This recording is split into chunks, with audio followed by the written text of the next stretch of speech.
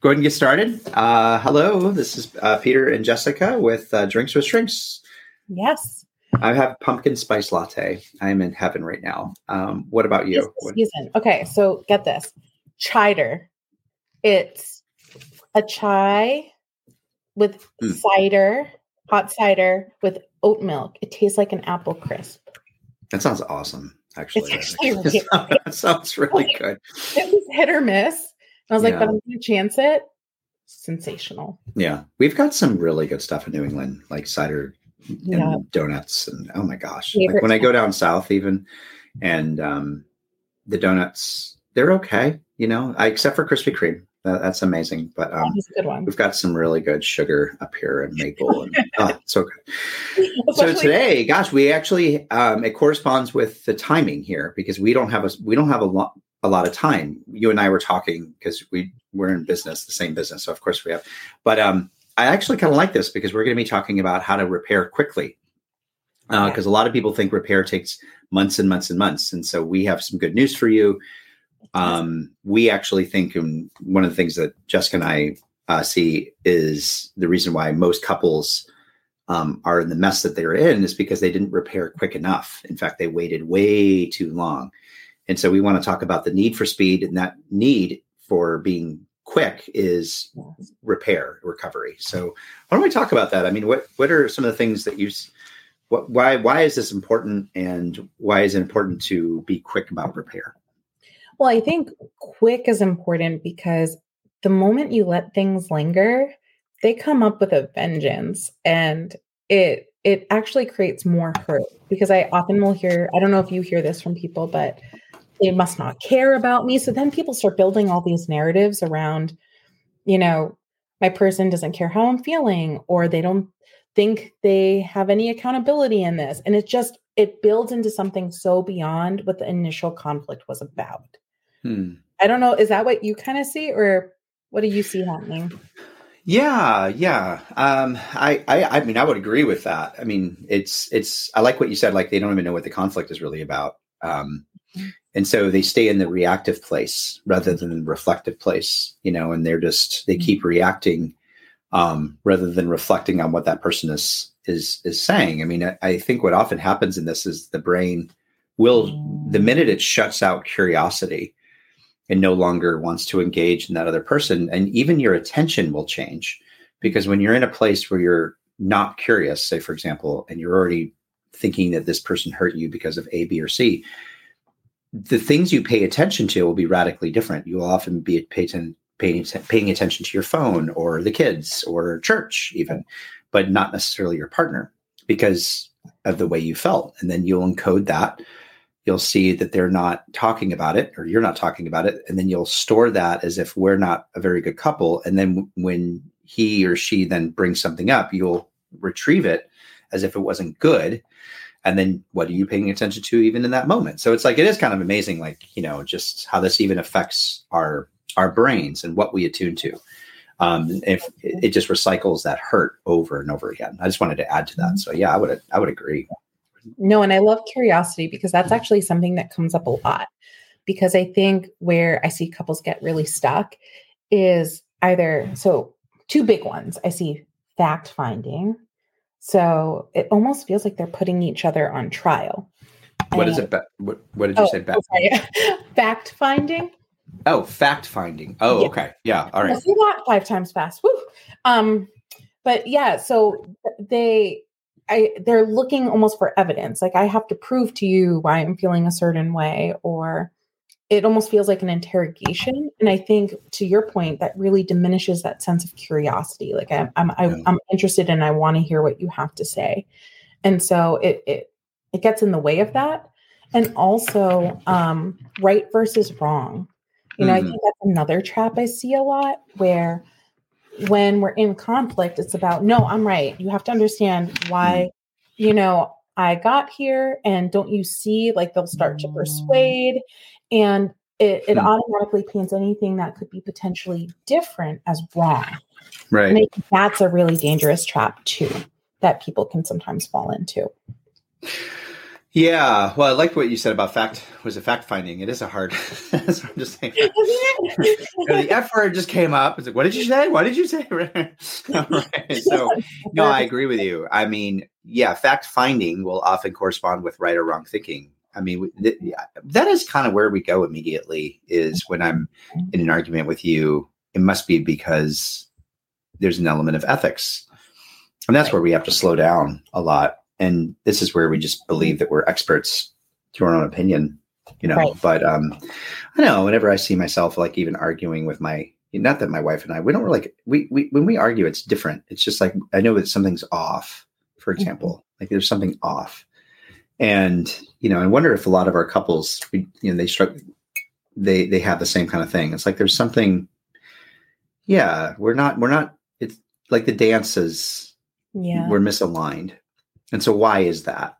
Well, it must be because she's just assuming this, this, and this. My brain immediately goes there. It's not how have I made this, how have I contributed to the misalignment? It's often self-defense. That's where defensiveness comes in. Right. And it's so quick. Good Lord. It's so fast. It's just bam. And then we get on that train and then she confirms my original belief. And then that then tells me, see how right I am. And I stay there. I'll stay there for, and that's, so the need for repair is to kind of break that assumption and say, hey, why is there, why are we out of line here? I wonder what happened. Exactly. Anyway, so, I mean, what do you, like Sue Johnson talks a lot about the cycle that couples are in. Like we just get in this really bad cycle. We just feed each other's prejudice or bias. Mm-hmm. Right. And so anyway. No, I love Sue Johnson, Dr. Sue Johnson. I love her work. Actually, Hold Me Tight's a really great book that I recommend to couples a lot. Because it has some really great, they call it play and practice exercises in there.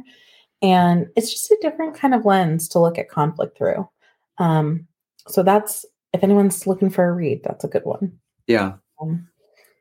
And yeah, I guess when conflict in this way, if we're trying to help couples to repair more quickly, are there any tools or strategies that you feel like you lean into a lot with couples at all? Is there anything that you see as particularly helpful? Yeah. I think if they could just scream at each other really fast, I'm kidding. Right. No. I usually okay. Repair quickly, like really fast. You mean like how to do? Because we should probably talk about the need for speed. Why is that a need? Why is it so important? I would be curious about your response on that. Why do you feel like it's so important? But let me answer. Yeah, for the things that help me on getting them to be quick would be trying to get them to understand their own subjective needs prior to understanding their partner's subjective needs. And if I could slow, you have to like slow yourself down before you make yourself fast. So I guess I should say with that, before you can be fast, you have to slow down. Well, where's the slowing down? Well, the slowing down is not, I say that more as like an assumption rather than something that you have to do. Yeah. Because most of the time we don't know what our needs are. So if I can back up, I think the most important thing is that they have to communicate what their needs are as soon as possible. Yeah. And not leave that out. And the better they do that, there's going to be already much clearer communication so that you can kind of know where you stand. Mm-hmm. And that's how you immediately repair, because then there's no longer assumption. There's no longer mind breeding. There's like, oh, okay, that's what you need. Bam. All right. Now we could totally disagree. Yeah. But at least I know what's up. So the need for speed is like, know what your needs are. But the assumption is I'm assuming that it's going to take a while for you to get there. Mm-hmm. That's okay. I really want you just to focus on that. Just focus on that. And usually we'll do the whole session and then we finally know what that is. Like one client was like simplicity, that's great. Okay. Wow. And you could see like just breathe. All right. immediately communicate that with your heart, with your wife ASAP. So anyway, what are your thoughts? I mean, like, yeah, I mean, I just kind of took with that, but I would love to hear your definition and, why is it important for you? Yeah, no, I love everything you said. And I think to your question earlier, why I think it's so important is because kind of a little bit of echoing a little bit of what I said before, but it's that idea too, when we're not resolving something and they're kind of lingering, I also think what ends up happening too is it can erode trust in some ways, right? Because then I think people start to question, are you there for me? Do you really have my back? If you're not willing to hear me or even try to understand where I'm coming from, then you must, maybe I can't depend on you. And so that wound, I think, then becomes deeper and deeper. And sometimes I see couples starting to assume the negative. So we stop giving each other the benefit of the doubt.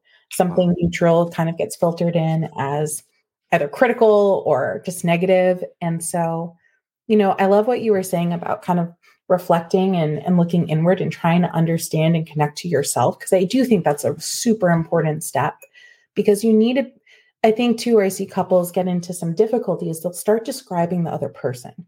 So it's almost like, if we're going to try to present something that may be a complaint or something that was hurtful or something that we're struggling with, how do we describe yourself? So you definitely need to be able to connect to you. And also, instead of describing the other person, I try to talk about, well, there's the person and then there's the behavior. There's the person and then there's the situation. And I think that's really different, because if you're describing your partner, then they're probably going to get defensive and feel criticized. And also, again, you're kind of feeding that negative narrative. And so I think it's really important to say, I felt upset when I heard you say, or when this happened, because then it's kind of inviting them in as your teammate. And I also think another thing, it's so little, but I think it has a big impact, is in order to try to be curious and understand, you need to be present. And so I guess unplugging, stopping kind of what you're doing and actually just stopping and looking at each other. And that's so important. That's like sleep. The essential. Yeah. It's like as essential as sleep. Right. It's so little, but it has such a big impact. And and even just being present, where if you're in that moment, even if you're just too overwhelmed and you can't talk, or you have 500 things, or you have a work meeting you're about to go into, just say that, right? Just say, hey, I really want to talk about this with you. I do care about this. I have to do this right now. Can we come back? Or, hey, I think I need a few minutes. Can we come back? And then come back whenever you say you're going to come back. Yeah. Well, there are a few things here, because I wanted to because it's so that last part, if I can talk about that, because that's the thing. It's like the struggle is what I often hear. Well, I told her, I needed a few minutes, and then she got mad at me. I'm like, well, okay, there's something missing. And then I'll meet with her, or she's in the room and she's often like, well, yeah, I'm mad at you. I was like, well, what made you upset? Well, because he never came back. And so, and so that's the thing. And like, if you're going to say your boundary, you need to also repair the boundary, because a boundary is a rejection. I think we often, I don't like how therapists just overuse that word. Like, it's just like because boundaries are rejections. We have to understand that. Like, it is, it is my no.